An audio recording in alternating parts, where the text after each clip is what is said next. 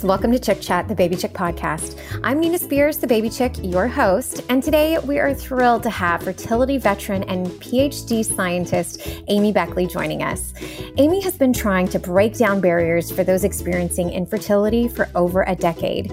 She's been very vocal about her own struggles, experiencing 7 miscarriages and several rounds of IVF before inventing the first at-home progesterone test kit to help empower women with more information on why their bodies may be miscarrying.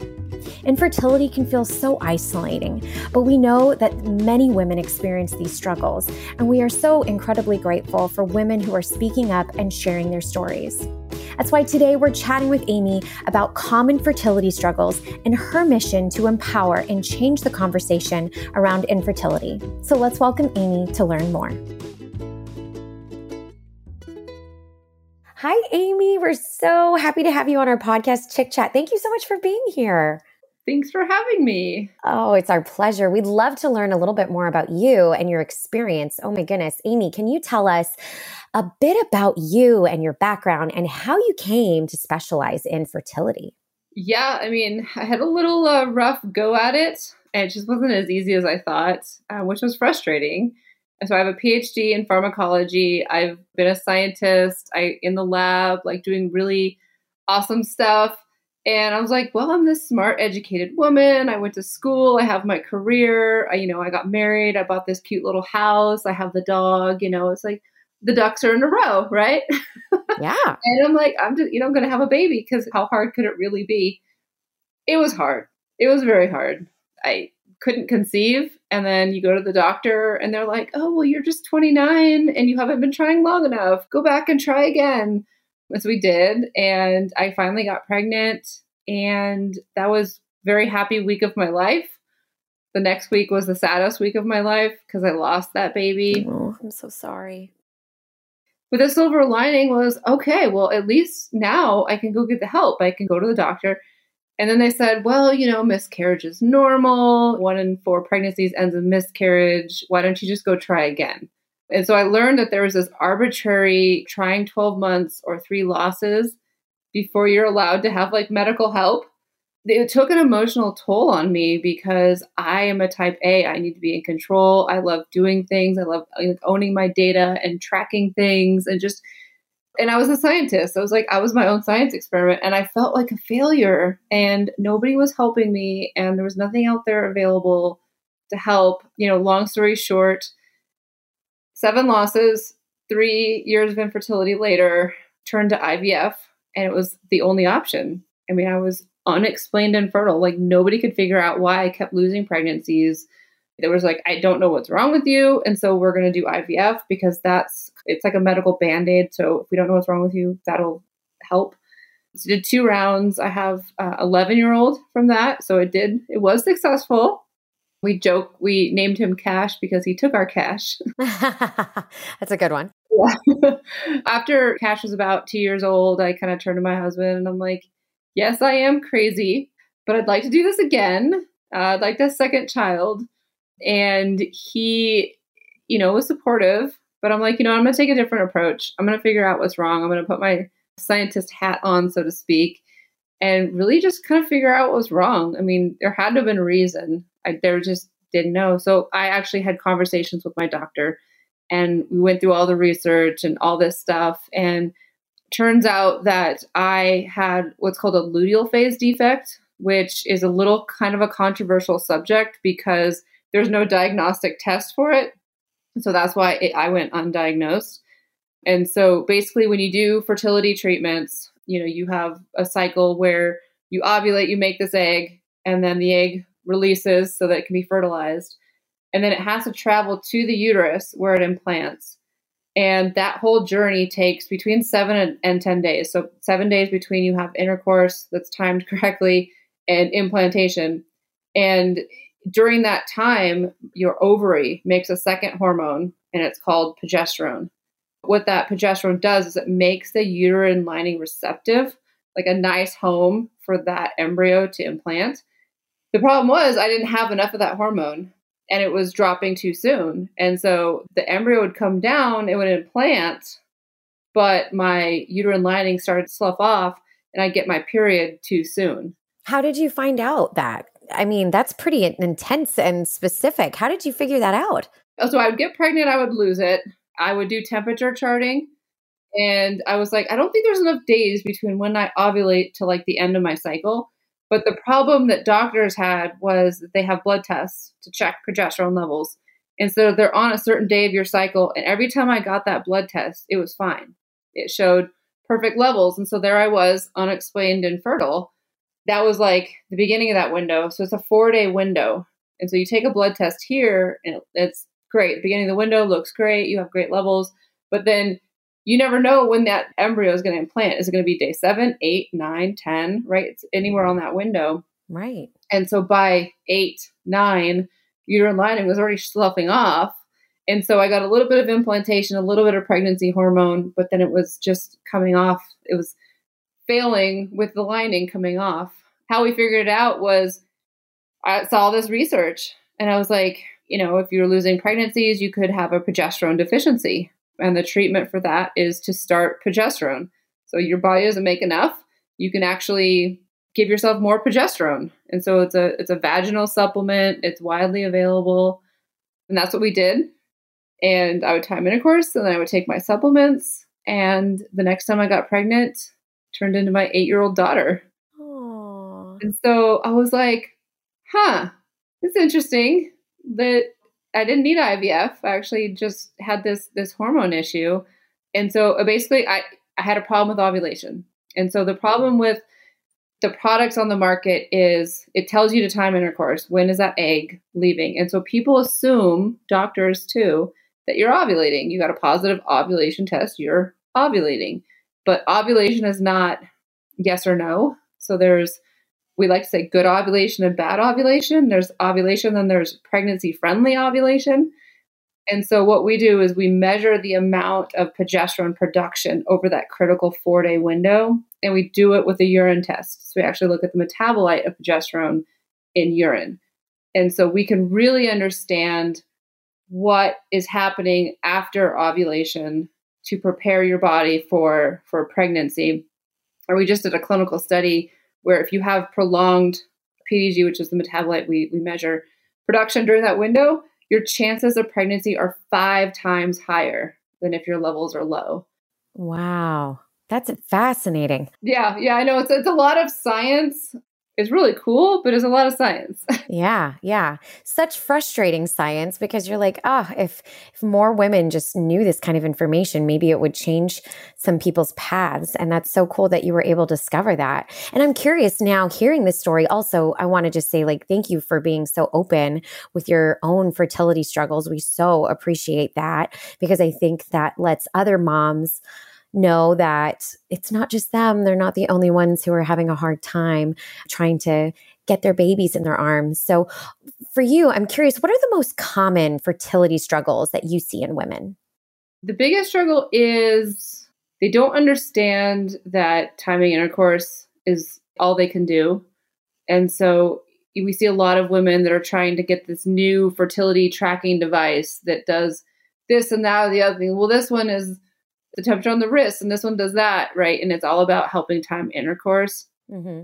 They don't really realize that if you have intercourse every other day, from the day after you start bleeding till the day before you start bleeding the next cycle, you'll hit your fertile window if you're fertile. It's really more important is your body working? Are you ovulating? Are you producing enough progesterone? Do you have enough eggs, right? So that's another thing is women are waiting longer. So we're waiting, we're building our careers. We're career women now.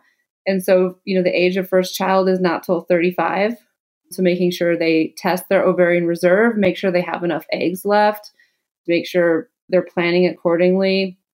We see a lot of women with ovulation issues. So the ones that are timing intercourse, but they're just not making enough progesterone because as we get older, progesterone decreases. The more stressed out we are, the progesterone decreases. So just having a job and a career and things to do just affects our hormones. The other one is men are 40% of the problem and women always take it on themselves. Like, it is my fault.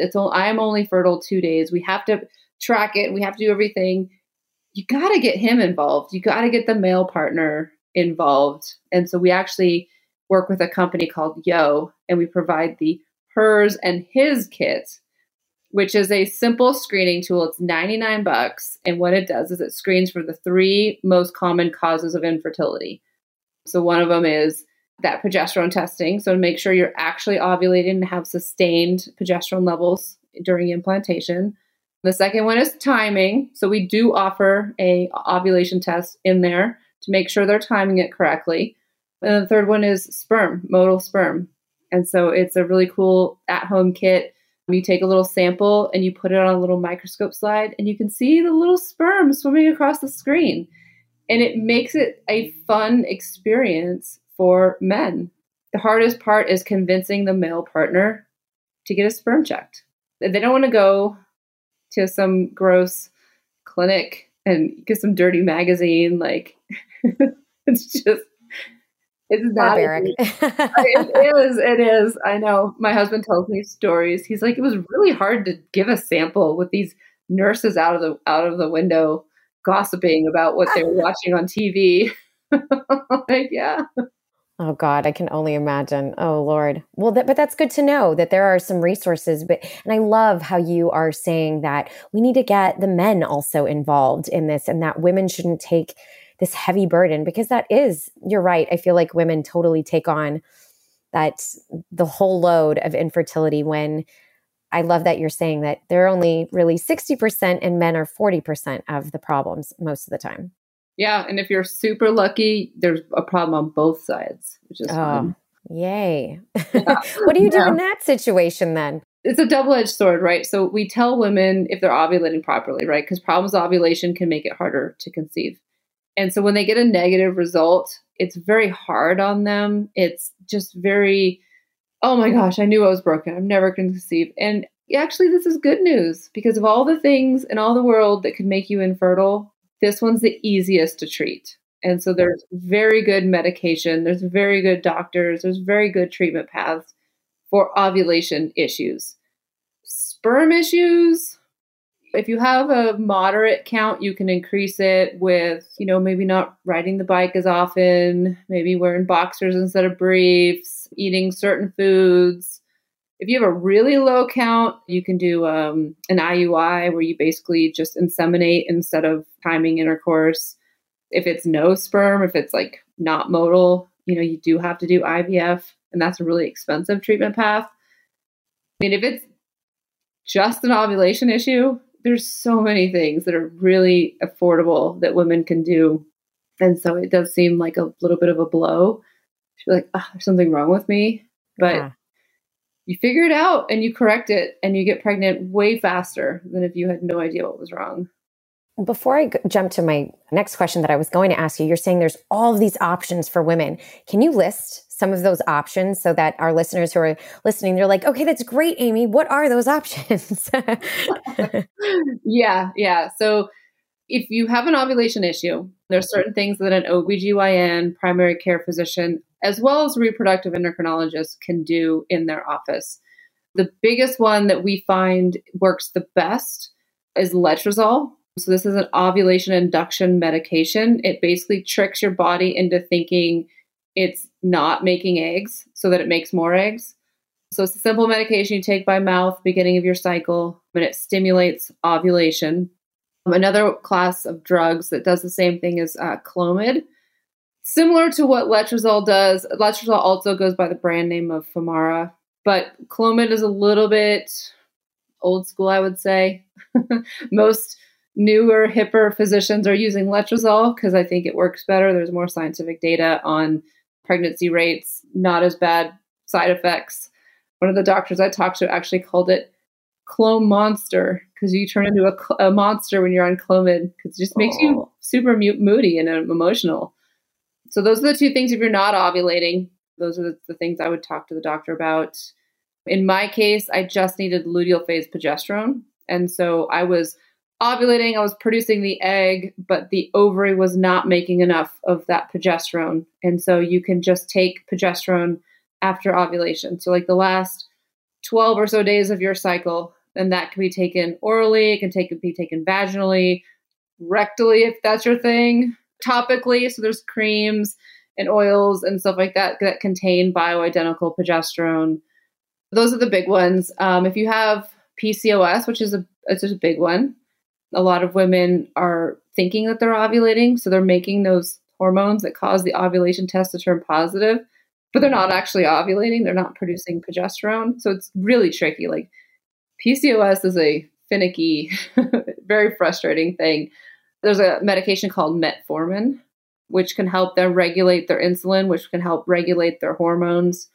Unlike typical ovulation tests, prove works for women that have PCOS because we could tell if they're ovulating or not. But the things like Clomid, letrozole, progesterone are fantastic for women with PCOS. But the hardest part is identifying that they are having an ovulation issue and taking that information to their doctor, because they'll have normal cycles and they'll have normal ovulation tests. But the hormone imbalance that causes PCOS, it's like your ovaries get super excited and they try to make all these eggs and then they just stop. So it looks like they're ovulating, but nothing's actually getting released from the ovary. And so it's really frustrating for a woman with PCOS because it looks like they're ovulating. They have all these great signs, but they're just not getting pregnant. So you see a lot of women that can get pregnant very quickly. They have the right information, the right tools. This is so helpful. You've already given us like some great ideas for people who are just like, it's just not happening. Where can I start? Thank you for sharing all that. And I know that you are passionate about changing the conversation around infertility, which we so love. Can you elaborate? I feel like you touched on this a little bit with like the boxers versus briefs, that sort of thing. Can you elaborate on some of the myths and misinformation that surround infertility? Because some people think those kind of like little things are myths. Like what is actually factual and what isn't? So maybe tell us some myths and misinformation that surround infertility. Oh yeah, we do a couple of these a year. And my favorite ones to debunk is legs in the air after intercourse. That's only going to cause you a UTI. Like, don't do it. I mean, so the theory is, you have intercourse and you don't want all the good stuff to flow back out. You want to lift your legs and keep it in longer, right? Yeah. Not necessary. Yeah. So when the man ejaculates, it's all the way up and the sperm will stay and all the fluid, which was like the fuel, will go away, which you don't want that in there anyways. And so sperm will live in your reproductive tract up to 5 days. You don't need to hold it in there. It's not going to make it, it doesn't help at all. And actually what it causes are UTIs, yeast infections, a lot of irritation. As you can tell, semen is not something that a woman normally has or sees. No way. I know, right? So it's not designed to hang out in your body, right? The sperm stay, the semen, the fluid should leave. So that's a big one. It's not even good for your pH balance. From what I hear, it's like can be irritating and all of that if it's too much. Yeah, no, I mean, I remember when I was, just at it every single day because you don't want to miss a day, right? Yeah. I would do that. I would put my legs in the air and I would sit there and I would get infections and it was miserable. And I'm like, I don't want to have sex again. It's going to hurt. But I need to. Yeah. Along the same lines, menstrual cups. So there's this, I don't know who thought of this idea, but it's horrible. Menstrual cup to collect period blood. Yeah, absolutely. You'll have intercourse and then you'll stick the menstrual cup up there to like trap it. No. Yes. And I'm like, do you guys understand? A menstrual cup has a reservoir. Like, I can't. Like, you guys understand science, but they'll do it. So women are they're desperate and they hear these things. They think it's going to help. I'm like, please don't do that. Like, it's not good for you. Yeah. These are good. You got to tell us more myths. This is perfect. Lubes. So a lot of companies have like sperm friendly lubes. It won't kill sperm. It's so great. There's no evidence on you need it or you don't need it. If you need lube, go ahead. Absolutely.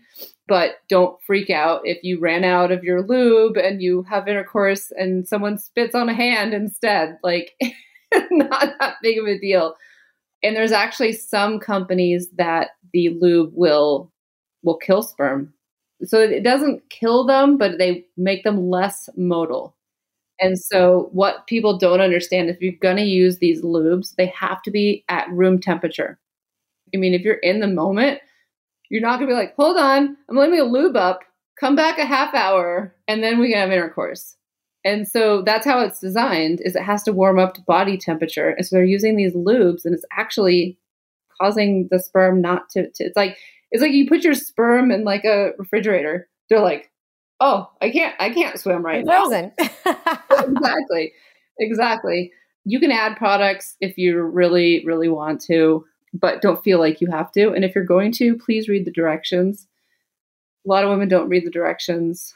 Another one that I can't even believe I'm even saying this, there's this thing called Yoni pearls. They're like packets that you put up your vagina to like clear it out and clean it out. It's supposed to like increase fertility and like, increase the womb. Like those are really dangerous. Like I would definitely not do those. That's like douching. That's a no-no. We don't recommend those things. Like let your vagina be. Yeah. I know there's a whole push for vaginal steaming too.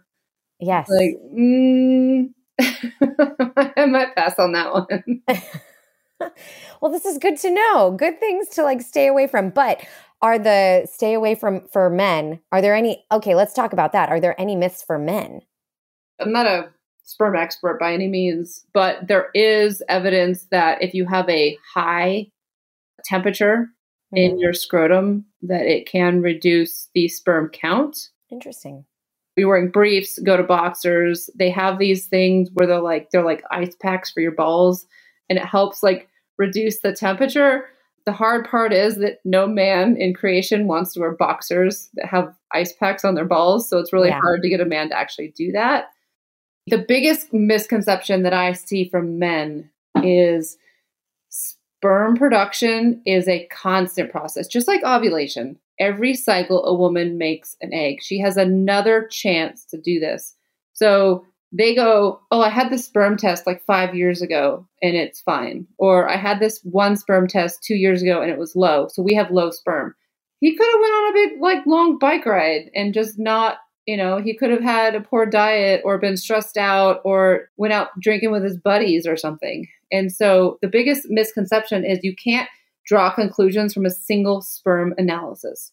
You really want to understand it. And so if you have a less than ideal sperm analysis, do things like decreasing scrotum temperature, increasing diet, changing, instead of, riding bikes, I'm sorry, I'm picking on that one, to running instead.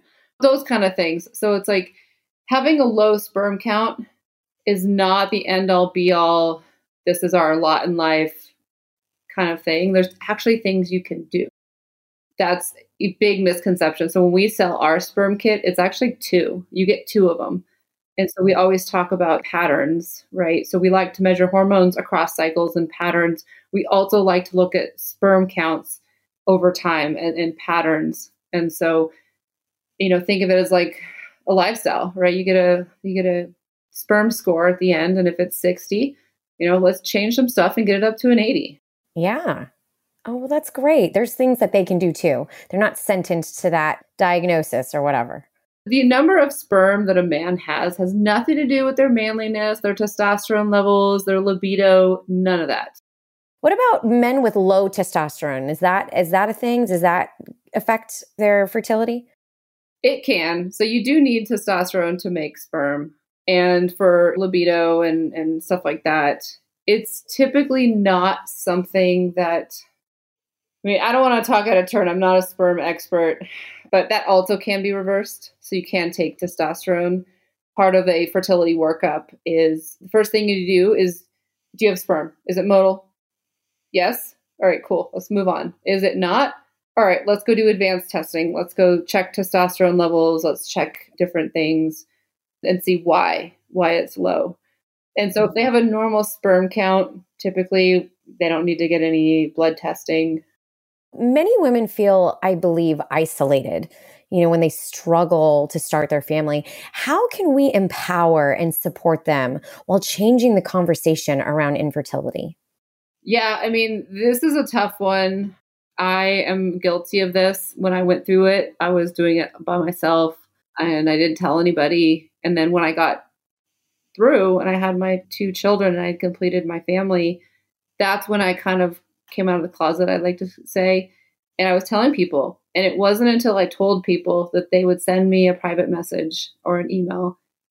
Hey, what did you do? Because I'm struggling right now too. And I would tell them and then they would get pregnant. And I'm like, I can't keep this a secret. Like I have to take my knowledge and create a company and create tools to help women. And so it's hard to want to share, but you see, so there's different ways to do it. So if you're very private and you don't want to share, you can go on different communities. There's one called What to Expect. And you can go on there with some Gmail that you just made up and make some fictitious name and go in there and just post stuff. And no one will know who you are. You'll get that support and that community. Other one is if you want support. I mean, we have other women who they're like, I announced my pregnancy the day after the pregnancy test turned positive. And I wanted to do that because if I lose this pregnancy, I need my support system. And so I'm going to be upfront and honest and about it. So, there's no right or wrong answer, but know that there's resources for each person. Like Instagram is really good if you want to be anonymous. There's a lot of accounts that help support. You can be totally anonymous. You can even do a second Instagram handle with just like ttcbecky.com or like whatever. So it's like totally different, not even tied to your name. We offer support community on our Facebook page. So you have a community that talks about the product and what to do, what the results mean, and just overall support. I mean, it is tied to their Facebook profile. It says public, so it's private, so nothing ever goes public. But the biggest takeaway I would say is that if you need support, there is a support system for you.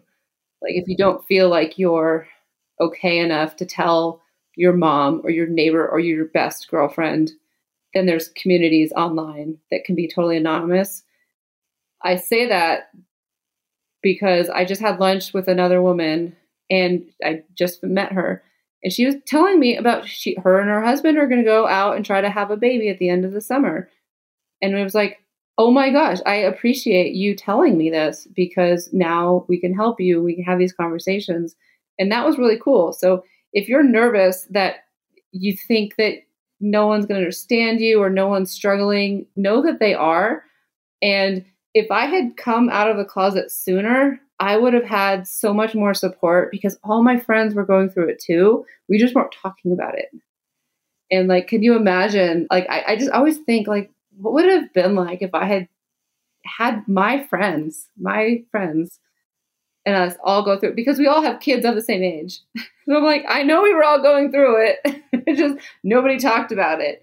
That was also, almost 12 years ago. So times have changed. Definitely not a taboo. I mean, it's a subject that we should be talking about and that the conversation's open and it's not I got to hide under the rug anymore. It's, it's just like talking about a good drink that you just had or a good store you just went to go visit or awesome outfit. It's the same. You want support. I agree. And I think that I'm glad that more women are opening up and sharing their stories and making it less of a taboo thing because so many women do experience that. And that actually leads to my next question for you. How do you think we can remove more of that stigma around infertility? I feel like you said, 12 years ago, we've come a long way, but how can we just continue removing that stigma? The biggest one that I hate, this is kind of the beginning of my story, was you haven't been trying long enough. You haven't had enough losses. Oh, this is normal. Like, I hate those. I mean, don't give me lip service and tell me I'm not alone. Like, what are you going to do? What are you going to help? Right. And so if somebody says, oh, well, 1 in 4 pregnancies ends in loss. I'm like, yeah, but 30% of miscarriages are preventable. Can we do some testing? Right. So you need to arm women with information and knowledge so that when they're pushed aside being like, oh, well, it's fine. It takes time and you don't qualify for this or that or whatever, that she has the knowledge and the power to push back and say, you know what? I don't feel like having 3 miscarriages. This is over here telling me that there might be an issue. Can we do testing? And demand that testing and really change the conversation. It has to start with Infertility Awareness a week just happened. And it's always about increasing awareness. I mean, it's not just awareness. It's not just, oh, poor me that I had this, but guess what? All these other women also had it, so I'm not alone in this battle. It's what can I do to change the conversation, right? So Resolve, they're fighting for insurance coverage. They are fighting for military veterans to get IVF covered because they were wounded in combat and it caused their infertility. Like they're fighting for women not losing their jobs because they go on maternity leave, right? That's the kind of action that we need. We need people to be passionate. It's not, oh yeah, here's an awareness campaign. Hey, we're all in this together. To have change, we have to actually do it. We can't just talk about it. And so women that get brushed aside and not listened to with their doctors, they're just, another number, or you don't meet medical guidance. I always say, you know what, go somewhere else. Like they're not the doctor for you. And, have a better conversation, because it's not fair. We have this thing where it's like, if miscarriages happen to men, it would be 1 miscarriage and we're going to treat you. It's none of this, like, you have to have 3 to get some kind of treatment. It's barbaric. It's crazy. Like, well, you only had COVID 1 time. We're going to wait for you to have it 2 more times, and then maybe we'll treat you. It's like, who does that? Like, right. Oh, it's so sad. And what about for the women who and that's terrible about having to go through 3 miscarriages before you can get treatment. But what about the women also that like never get pregnant and don't have miscarriages? They're then thinking like, I would think that women who have miscarriages, they're like, okay, I can get pregnant. So that's at least a tiny silver lining, but I just got to figure out how to stay pregnant. Whereas the mamas who, because I consider them still mamas, they're working for their babies in their arms. So what can they do to try and, where do they go? Who do they talk to? Yeah, I mean, I think it's similar because, when you go to a doctor and you say, I want treatment, they go, well, how long have you been trying? You're like 4 months, which seems like an eternity when you want a baby. They're like, oh, you just haven't been trying long enough. Just go back home and check, or just go back home and have more sex, and then it'll happen. That's where they need to advocate. That's where they need to do home testing, like what we do. You can go to a doctor and say, I think I have diabetes. I don't know. And they're like, well, we haven't, you haven't shown signs of diabetes yet. You haven't had it long enough, whatever. They send you home. But if you were to come in and be like, hey, I took this A1C test and it shows that I had elevated blood sugars, can you do some testing? They're going to be like, oh, well, yeah, of course. And so if you can start that conversation with your doctor and, you can say, well, my husband took this sperm test and it was kind of low. I'm a little worried. Can we get some follow-up? So it's like, if you have an identifiable issue, there's no reason you have to wait 12 months. And so it's like having that piece of information. It's like a COVID test, right? It's like if I have a positive COVID test, you can go in and get treatment. But if you don't have a positive COVID test, it's like, well, just go home. So it's about starting that conversation and having data, because if you have to wait an arbitrary time period because you just have intercourse, you can bypass that. If you have data that says, it doesn't matter if I have to wait 1 year, 2 years, 5 years, it will never happen because I'm not ovulating or he has no sperm. Like, please help me out here. If you advocate for yourself and you put the power back into you and you share that data. I mean, doctors love data. They love data. They will go, oh, okay, cool. Let's do some testing. Awesome. Okay, that's helpful. And what advice would you give to someone who is struggling with infertility? Like, what is your piece of advice? The biggest piece of advice I have is to really follow your gut, your heart. I call it mother's intuition. Like, she kind of knows. So when I started out and I went through IVF, I'm like, I know, like I was so broken. I'm like, I've got to do IVF, but I know I don't need it. And so following that gut feeling of like, there's something wrong, I'm going to figure it out. And so just follow that instinct, go to a doctor. They don't want to have that open conversation with you. Find somebody else. Doctors are people, women are people, and I'm not friends with everyone. And so everyone has a different situation. So there's different doctors for different people. And so you just have to find one that fits with your lifestyle and your needs. And if it's not the first one that you walk into, try again. It's okay. Try again. That is super helpful. Thank you so much for that. And I'm now wondering, what knowledge is most important for someone on an infertility journey to be empowered with? So we have a medical advisor. She calls it the Tushy method, right? So there's five things that you can do. Hopefully I'm going to get it right. 5 things you can look at to see why you're infertile.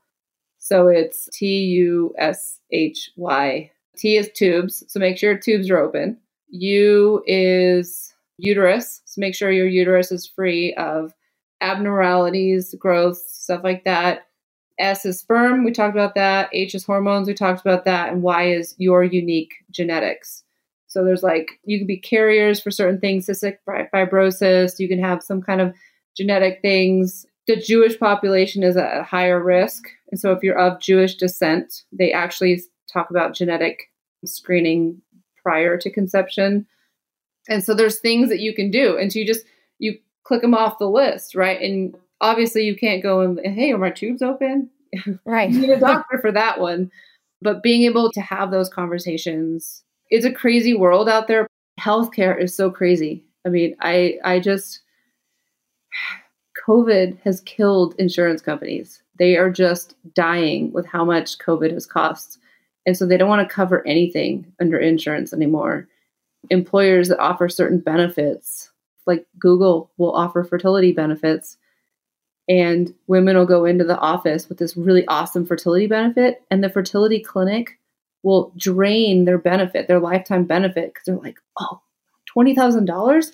Let's do this and this and this and this and this. I'm like, what? So, I mean, it's a crazy world out there, and you just got to have your eyes open, and you've got to try to understand and learn as much as possible. I don't know, it's a lot. Try to find someone you trust. So again, with the support communities, if you can find one either in real life or, a pseudonym or whatever, find that, because getting recommendations from other women is gold. They've done things, they'll help you learn it.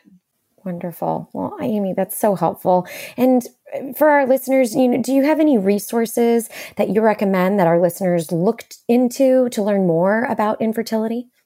Obviously, our website, ProvedTest.com, so PROOVTEST.com. We're founded by women. We're run by women. We have a team of 15 women and 1 token male. Hopefully he's not listening. But our pillars are education and testing and solutions. And so education always, always, always comes first. We've fantastic content on there. So join the email list, get all the content. We try to make sure it's reliable. The other one is it's a website called Fertility IQ. So fertility and then I and then Q, 2 letters.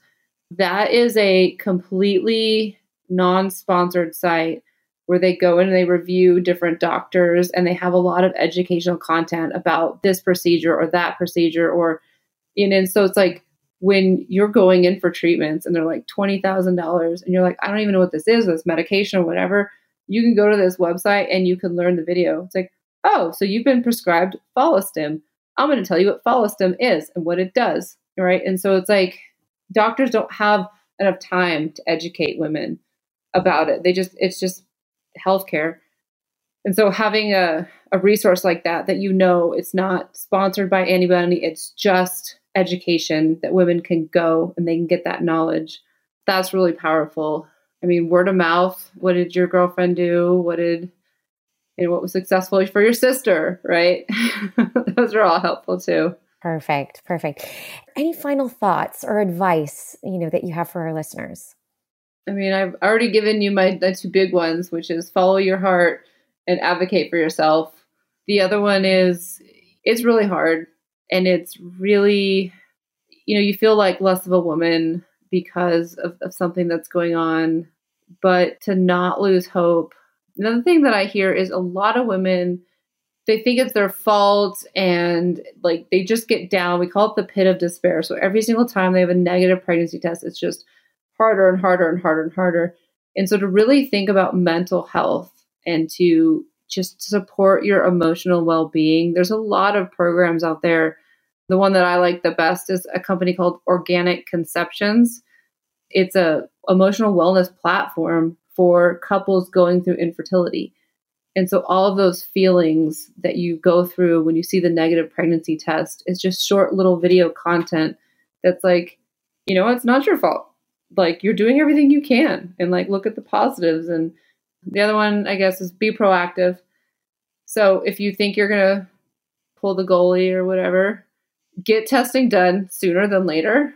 It's just more and more common that we deal with fertility issues, especially when ourselves and our partners are not spring chickens anymore. We're, typically a little older and we're more impatient, right? I'm a woman. I want to get pregnant tomorrow. We have a lot of teachers that are like, all right, I got 3 months. We need to get pregnant so I can have the baby in the summer. Like, they're very type A. That makes total sense. Yes, absolutely. Oh my gosh. And do you have we need to know about you also on do you have anything new and exciting going on that we need to know about? Yeah. I mean, we talked a lot about infertility, and that's definitely my passion, but we've gotten really, really good at understanding the woman's cycle. And so we know when she's ovulating, is she producing enough hormones? We also are really good at ovarian reserve, how many eggs she has left. And so we've been really focused on the fertility market, and we're like, we know how to create a really awesome cycle. When else is this beneficial for women? And so any woman that's dealing with perimenopause, heavy periods, mood swings, PMS, cyclic acne, all these hormone issues that plague women that are not fertility related. And so later this summer, we're coming out with a platform for general women's wellness. It's a hormone testing platform. It's 3 hormone measures a week apart, and it snapshots the whole cycle, and we can understand if there's any hormone issues that are causing these symptoms, and then how do we help her regain balance and fix those issues. So happy cycle is what we're trying to promote. So that's our biggest thing is, okay, we spent so much time helping women get pregnant by having a healthy cycle. What else can a healthy cycle do? So we're really excited about that. That is so exciting. Congratulations to you guys. Thank you. Yeah. And now, Amy, we need to know, where can we find you? Where can our listeners find you? We're on Amazon and on our website. So ProveTest.com. So PROOVTEST.com. We have a quiz where if you're coming in and you're very overwhelmed, because we have 11 different products on our website with we test this hormone or that hormone or whatever. So we have a really cool quiz. You can go in and you can tell me a little bit about who you are, what your goals are, what do you want to do. And then we'll recommend products that meet your needs and where you're at. That's how to find us. Yeah, perfect. Well, Amy, this was so informative and helpful. Just thank you so much again for sharing your knowledge and your passion with us. Yeah, thanks for having me. Of course. And for our listeners out there, to learn more about Amy and Proove, you can visit her on her website at Proove, PROOVTEST.com, or on Instagram at ProveTest. Our team will be posting today's episode on our Baby Chick Facebook page. So if you have any questions or comments about our discussion, please share them with us in the comments section. And as always, if you haven't already, please subscribe to Chick Chat, the Baby Chick podcast, wherever you listen to podcasts, and leave us an honest review. Cheers to everyone on their fertility journey.